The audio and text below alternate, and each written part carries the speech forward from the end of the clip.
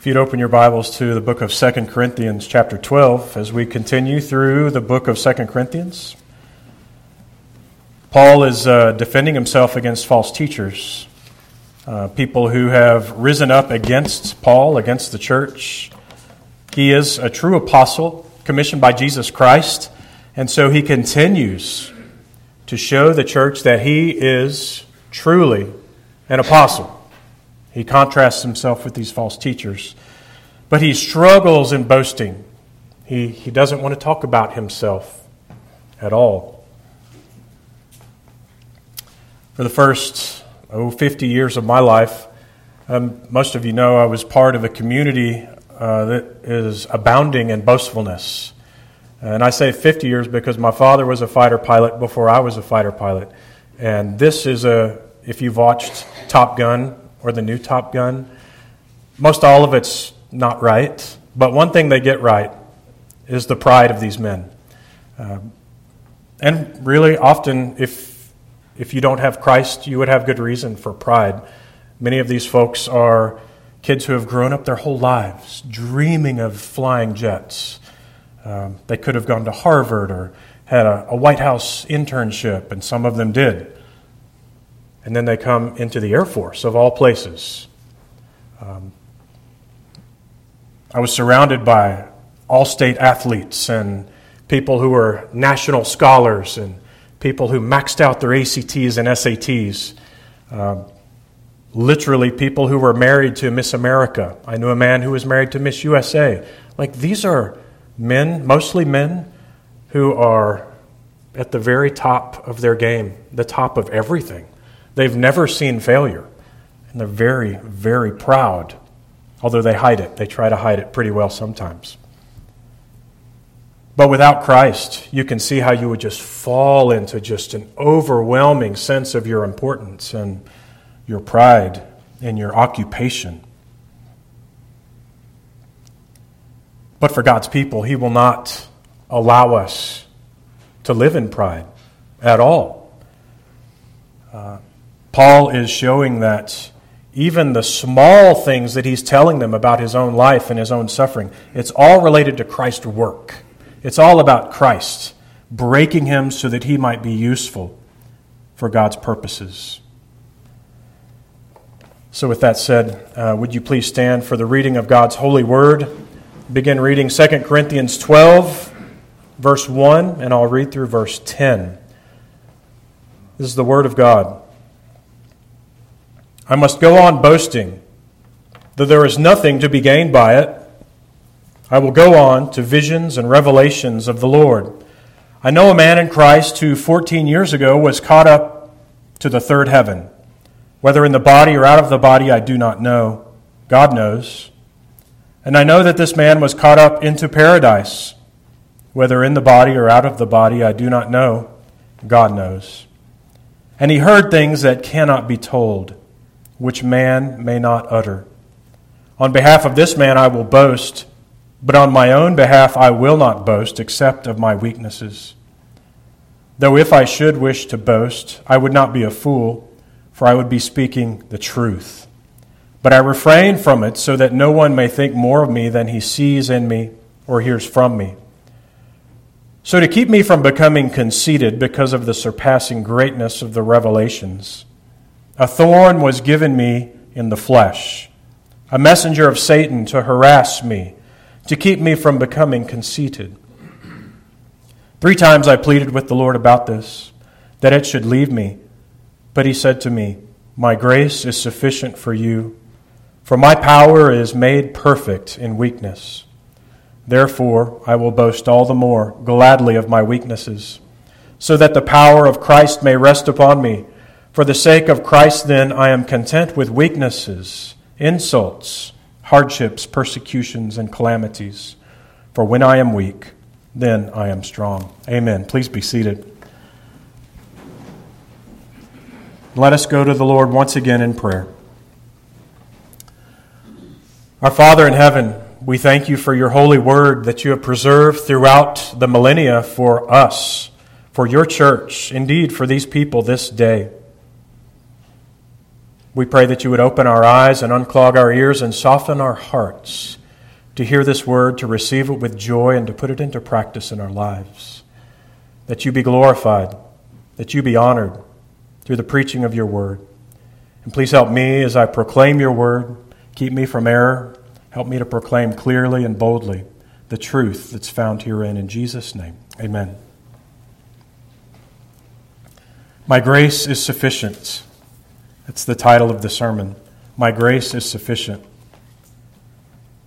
This is a precious part of Scripture because throughout our lives we need God's grace.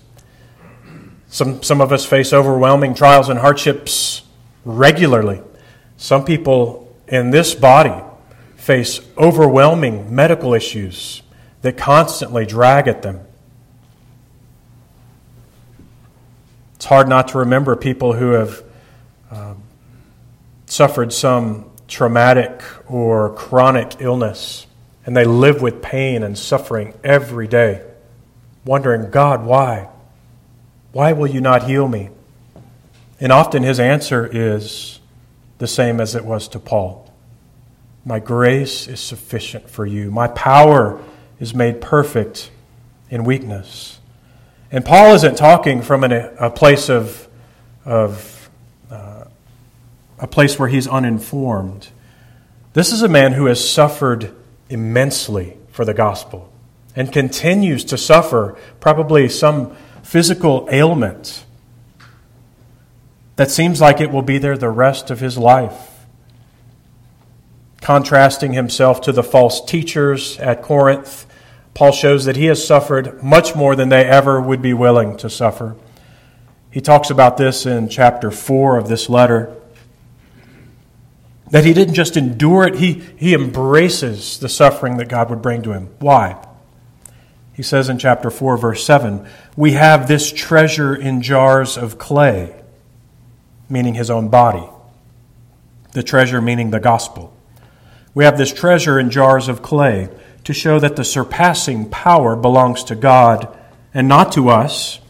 We are afflicted in every way but not crushed, perplexed but not driven to despair, persecuted but not forsaken, struck down but not destroyed, always carrying in the body the death of Jesus.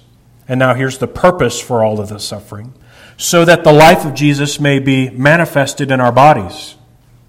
For we who live are always being given over to death for Jesus' sake, so that the life of Jesus also may be manifested in our mortal flesh. This is his consistent message throughout this letter. All of the suffering that I experience, God has brought it to me for his good purposes, that Christ may be seen in my life. This isn't just true for pastors, and pastors must be broken if they're going to be used by God at all. And you've all seen probably prideful Christians or prideful pastors, people who are unbroken. They're just dangerous to be around. They're like unbroken horses. They're kicking every time you get close to them. They're knocking fences over. You definitely can't ride that horse. This is someone who's dangerous. It's a horse like a stallion filled with pride. But this isn't something that just applies to pastors or to Paul. These principles apply to each one of us. If we're to shine brightly for the Lord, we too must embrace hardship because of the brokenness and the fruit that it will show forth for God's glory. And one of the first ways this has worked out in our lives is humility in our speech, in our tongue. And this is why Paul hates boasting so badly. And it's the first point I want to make to you, is that Paul hates talking about himself. You can just feel it. He goes, if you read the letter from front to back, it's almost like he has to work himself up to this moment in the letter to actually take some time to talk about himself. And chapter 12 is about him. There should be no mistake. He hates having to give glory to anyone but God for anything. And why is that? Because he sees himself clearly, as we all should, as a slave who's been redeemed from slavery. He's been purchased with a price. So imagine that. What slave, after being purchased by a master who's loving and kind with his own blood, goes out and then begins to boast in himself? No, you boast in the one who has redeemed you.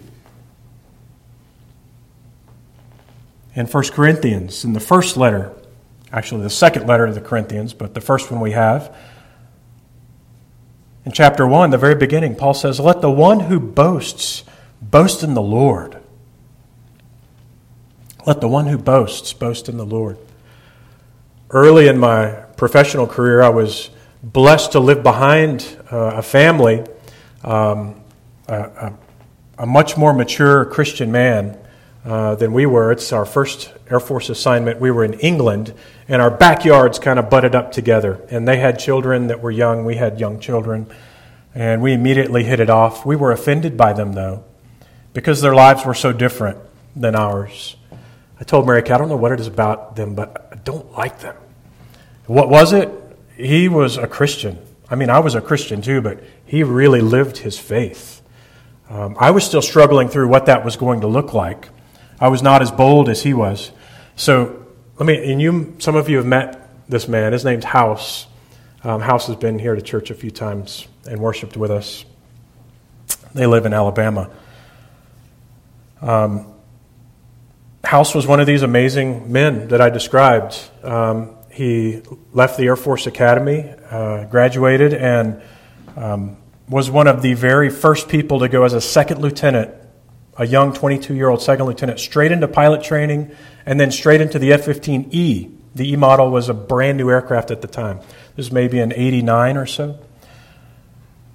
Usually when there's a new aircraft, they only take the most experienced pilots and they kind of handpick them and put them in this jet so that it doesn't get crashed or something. He was a young second lieutenant, and they said he did that well. Let's put him into the new F-15E.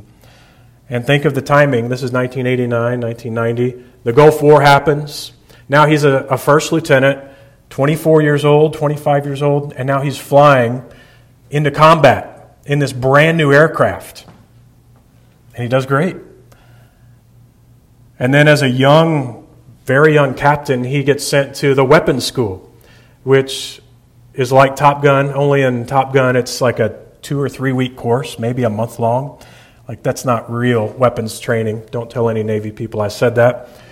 A real weapons school lasts 7 months, and that's how the Air Force does it. He went to Air Force weapons school as a young officer. So think of this, combat decorated war hero, goes to weapons school as a very young man, and now here he is, my backyard neighbor, and I'm just a new first lieutenant. I don't know anything. So I looked at this man and I thought, wow, he's done some things. I bet he's very prideful.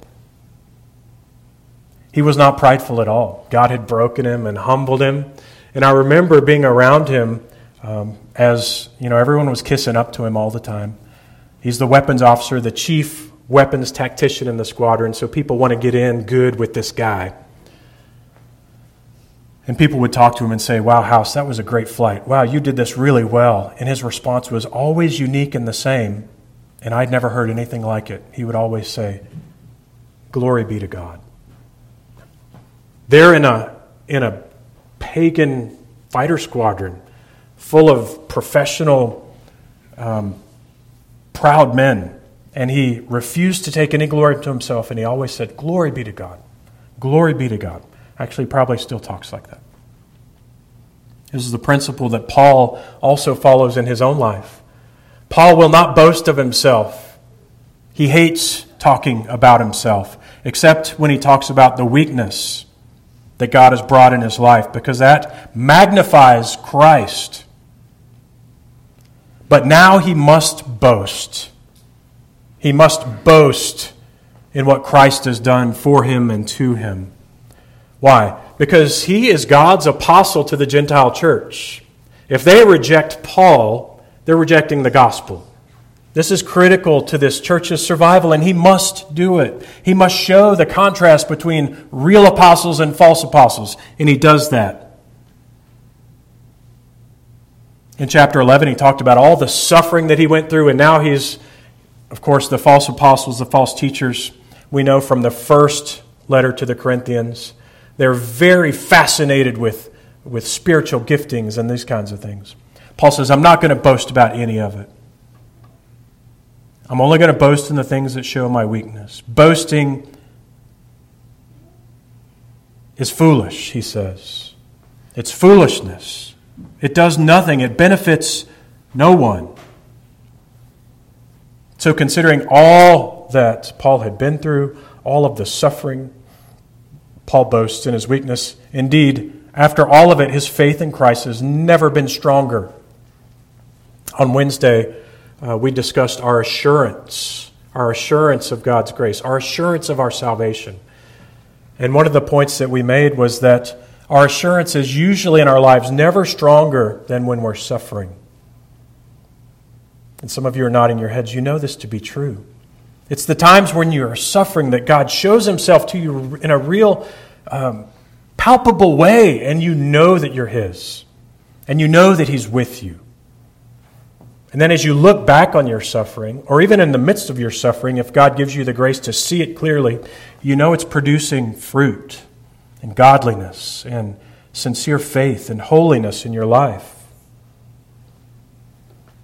Paul has this attitude as well, and it's all because of Christ. Christ is the one who exampled this. Christ left his glory, we're told in Philippians 2, and he came to earth as a slave. He left everything. And he didn't grasp onto the glory that he had in heaven, but he left it all and rejected that glory to come to earth in human form, in weakness. He boasts now, Jesus does, that he humbled himself even to death on the cross. That's why in Revelation you see this continued picture of the Lion of Judah. That's Jesus, the Lamb that was slain. And right after that, Revelation 5 for sure, worthy is the Lamb that was slain. This is what we worship. Who we worship, the Lamb that was slain. This is our example. So in light of the humility of Christ, our example in all things, and the sanctifying work of the Spirit, Paul refuses to boast except in his weaknesses. He's repulsed by boasting. There's nothing to be gained by it. Our application, I think, is fairly clear. Paul is to be imitated in this, inasmuch as he imitates Christ. The gospel produces humble and meek and kind people, people who are not proud and boastful, selfish and rude. Our words reflect our hearts. We've all been around people who cannot stop talking about themselves. It's interesting. Sometimes you probably have heard this joke too. How do you know a fighter pilot? Well, don't worry, in about a minute he'll tell you. It's the same with really all of us. How do you know a doctor? How do you know an engineer? How do you know a farmer? Well, in about 5 minutes, you're going to know. It's because in us there's this thing that always wants to boast.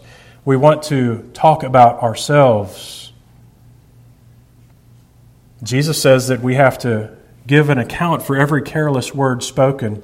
We need to be diligent to make sure our words reflect our desires of our hearts, which for Christians is to glorify God, like Paul, not ourselves. So brothers and sisters, guard your tongues and your thoughts against pride, because pride is that original sin. It grows in all of us like a weed. Our garden. We planted a vegetable garden. Please don't come look at it. Don't. I'm so embarrassed. So I had it all weeded. It looked pristine. It looked great. Not as good as yours probably, but it looked pretty good for a city boy. And I had everything just as good as I could get it. The nice rows. I even have this thing for the green beans to grow upon. I was just so happy that I was able to get it ready. And then our wedding week happened. It was about 10 days where I just didn't touch it. And if you remember, it rained a lot. And I went back over there, and a neighbor asked me, "What are you growing?" And I said, "Well, I'm growing corn and weeds and grass." The weeds just came from nowhere, and the grass, which I thought had been off to the side, is now just spread all through the thing. Well, this is what pride is like in our hearts. if you're not careful, if you're not in the Word of God, if you're not striving to fix your eyes on Christ, the weeds of pride and all that it produces grow up very, very quickly. But Paul says he's going to go on boasting because it's necessary to make the church see the difference between him and the false apostles. So there's a folly in boasting that he highlights, but secondly, he highlights a folly of trusting in our spiritual experiences. And the church, as we know, was fascinated with spiritual gifts. Read 1 Corinthians 13, 14, 12. Paul is telling them, he's regulating how they looked at spiritual gifts. In other words, it's not about you. If you've got any gifts at all, it's for the church. And if you're not going to benefit the church, then be quiet. The false teachers apparently had claimed some miraculous gifts for themselves, compared themselves favorably, really, to Paul. Paul's just this little guy. He's not impressive in any way, and his giftings are probably not that impressive either. So Paul is answering this charge to show, indeed, that he's commissioned by God. And the things that God's allowed him to see and do are amazing. They're unlike anything that any of us will ever see or do until we're in heaven. I'm certain of that. So he goes on to say in verse 2, I know this man in Christ 14 years ago who was caught up to the third heaven. Whether in the body or out of the body, I do not know. From the context and what follows later, we know Paul's talking about himself. He hates boasting. He hates talking about himself, so he's using the third person. And he's caught up to the third heaven. This is the Greek way of saying where God lives. The first heaven being the sky, the second heaven being space, the third heaven being that mysterious and glorious place where God is. He's caught up to paradise, he says. And it was so real, he doesn't know whether he was physically there or not. He said, in the body, out of the body? I don't know. And he heard things that cannot be told, which man may not utter. And this isn't the first time that Paul's had a supernatural experience with Jesus, with God. Of course, he met Jesus face to face on the road to Damascus. God smacked him down to the ground, literally, and told him that he had to serve him. But also in Acts chapter 22 and 26, we read of Paul having supernatural experiences with God.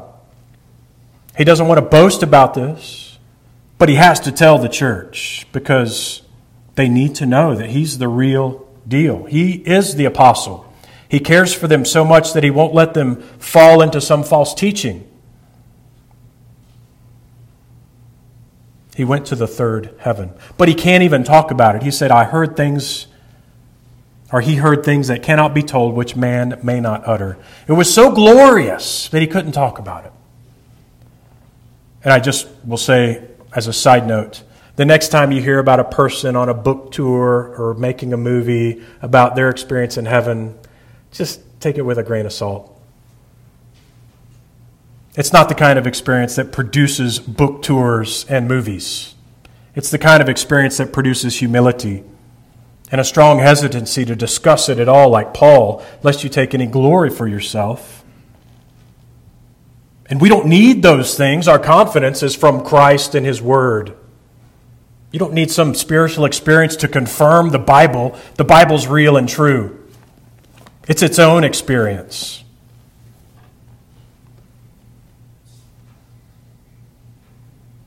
Our confidence comes from the Bible, from the Word of God, impressed on our hearts by His Spirit. And actually, I think I'm going to take a moment, just look at 1 Peter with you. 1 Peter chapter 1.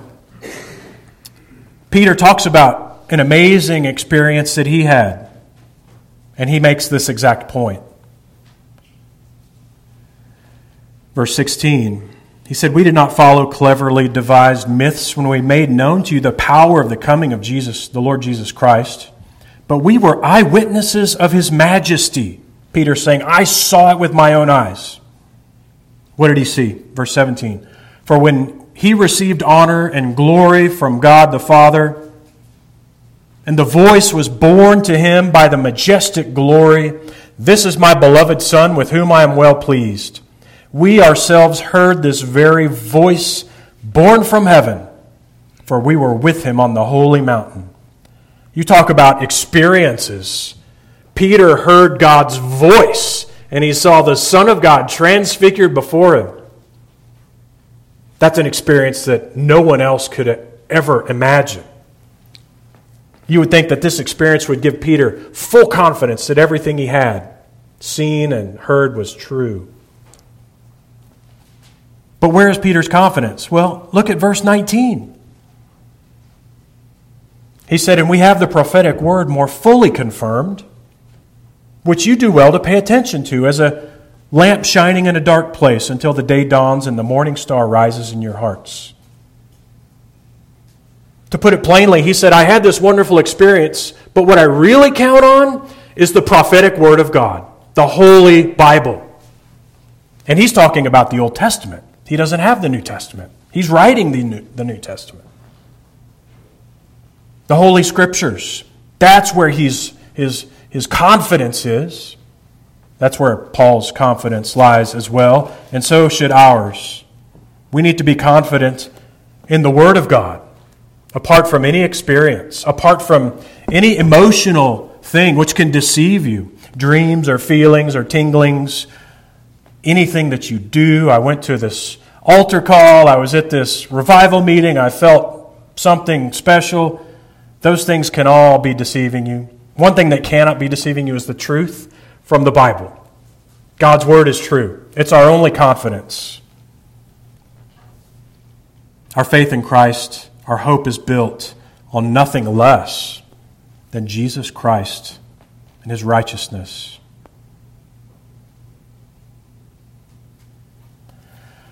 So there's a folly in boasting, and Paul is also hesitant to boast about his experiences. He sees there's folly there too. This experience I had, I'm going to talk about it just so you understand God has really called me to be your apostle. But then we talk about, and he begins to talk about, the thorn that God had given him. It's a powerful thorn. Powerful in a good way and powerfully painful as well. Look at verse 7. He says, to keep me from becoming conceited because of the surpassing greatness of the revelations. In other words, all that was probably Paul. We know because he's saying that's why I was given the thorn. Because God had revealed all of these amazing things to me. To keep me from becoming conceited. A thorn was given me in the flesh, a messenger of Satan to harass me. To keep me from becoming conceited. Why did Paul receive a thorn in the flesh? Well, he said it twice. To keep him from becoming conceited. It's his pride. It's the pride we talked about. It's that grass growing into your vegetable garden. It's the weeds that just sprout up without really any effort at all. Paul said, to keep me from becoming conceited, I was given a thorn in the flesh. Given by who? By God.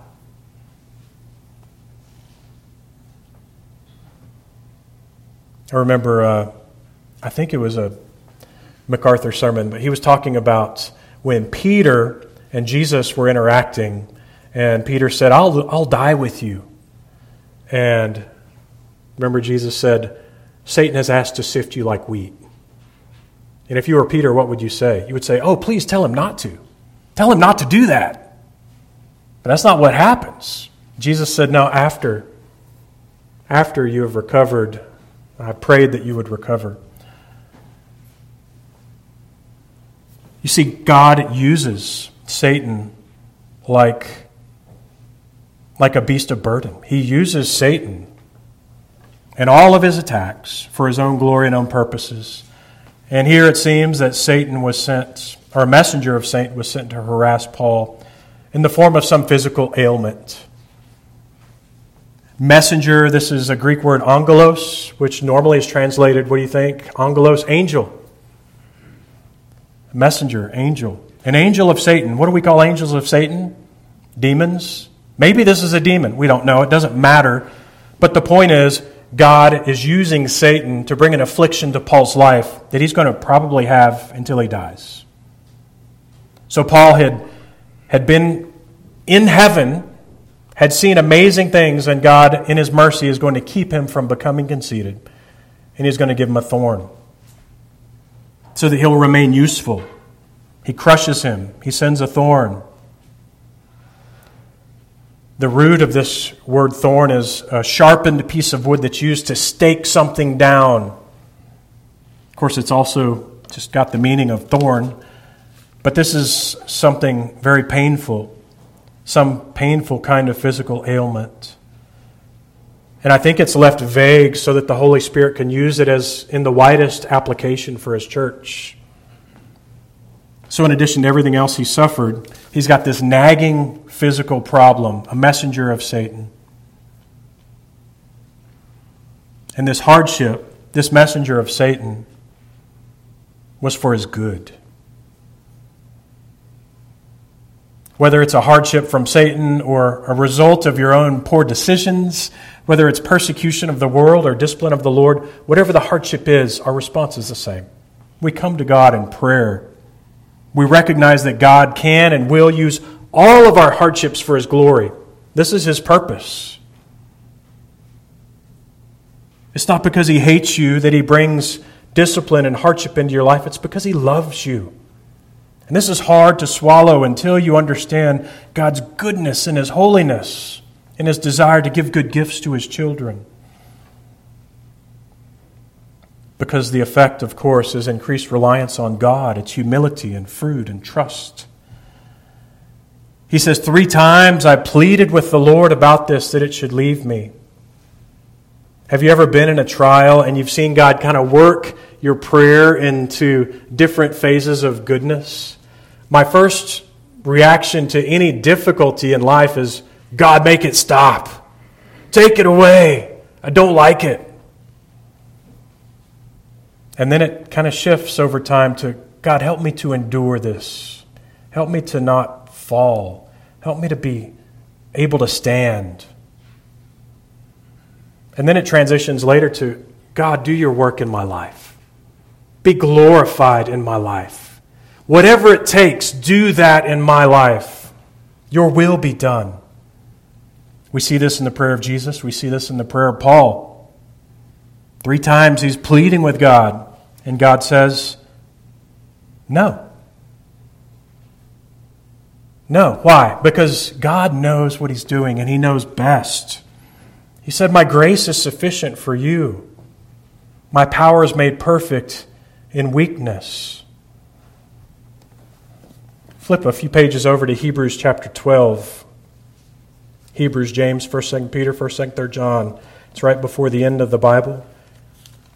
Hebrews 12. Why does God sometimes say no when we ask Him to take away hardship? In verse 3, He tells us, consider Him who endured from sinners such hostility, that's Jesus, against Himself, so that you may not grow weary or faint-hearted. In your struggle against sin, you have not resisted to the point of shedding your blood.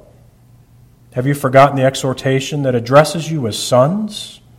My son, do not regard lightly the discipline of the Lord, or be weary when reproved by Him. For the Lord disciplines the one He loves.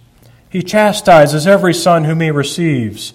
It is for discipline that you have to endure. God is treating you as His sons.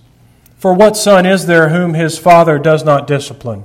If you are left without discipline, in which all have participated, then you are illegitimate children and not sons. Verse 11, for at the moment discipline seems painful rather than pleasant, but later it yields the peaceful fruit of righteousness to those who have been trained by it. Therefore lift your drooping hands and strengthen your weak knees. Make straight paths for your feet, so that what is lame may not be put out of joint, but rather healed. You see, the discipline of God was so precious to Paul that he says, this is what I rejoice in. This is what I boast in. When God said to Paul, my grace is sufficient for you, Paul said, yes, your grace is sufficient for me. And Jesus said, my power is made perfect in your weakness. And Paul said, yes, I want your power to be made perfect in my weakness. So Paul says, therefore, I boast all the more gladly. I'll close with this before we partake of the Lord's Supper. I'll boast all the more gladly of my weaknesses, so that the power of Christ may rest upon me. For the sake of Christ, then, I'm content with weaknesses and insults, hardships and persecutions and calamities. For when I am weak, then I am strong. This should be our prayer as well. How many times do we find ourselves just praying to be away from discomfort? And we're the most pampered people the world has ever known. Our generation. We live in comfort. Paul didn't have flushing toilets. Paul didn't have running water. Paul didn't have medicine and so many things that we're just easy with. Paul didn't have washers and dryers and dishwashers, electricity. He knew what suffering was, and he said, I want whatever God has for me so that His power can make me strong for His service. We shouldn't be praying for happiness or comfort. We should be praying for God's holiness in our lives. And this is sometimes hard for folks to hear, especially when they're suffering, when they're actually really suffering. And our hearts go out to those who are suffering. And yet when you see a brother or sister suffering well, it encourages you, doesn't it? When you see them giving glory to God.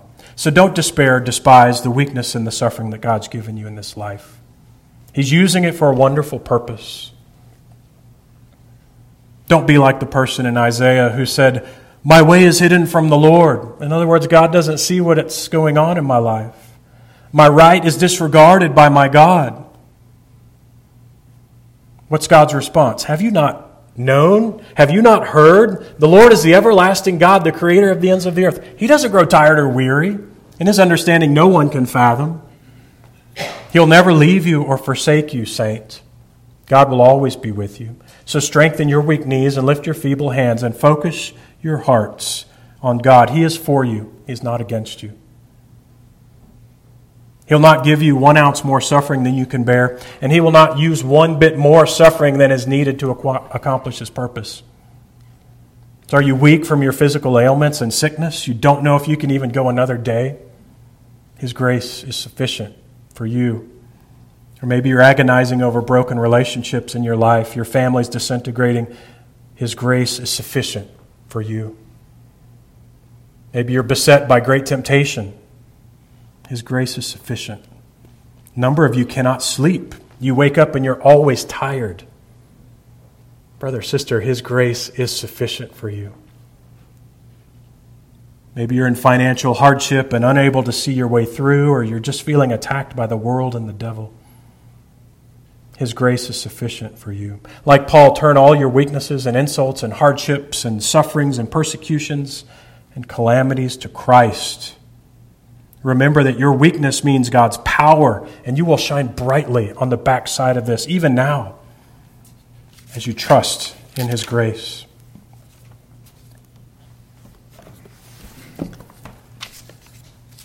Let's turn to the Lord's Supper at this time as we consider the grace of Jesus Christ.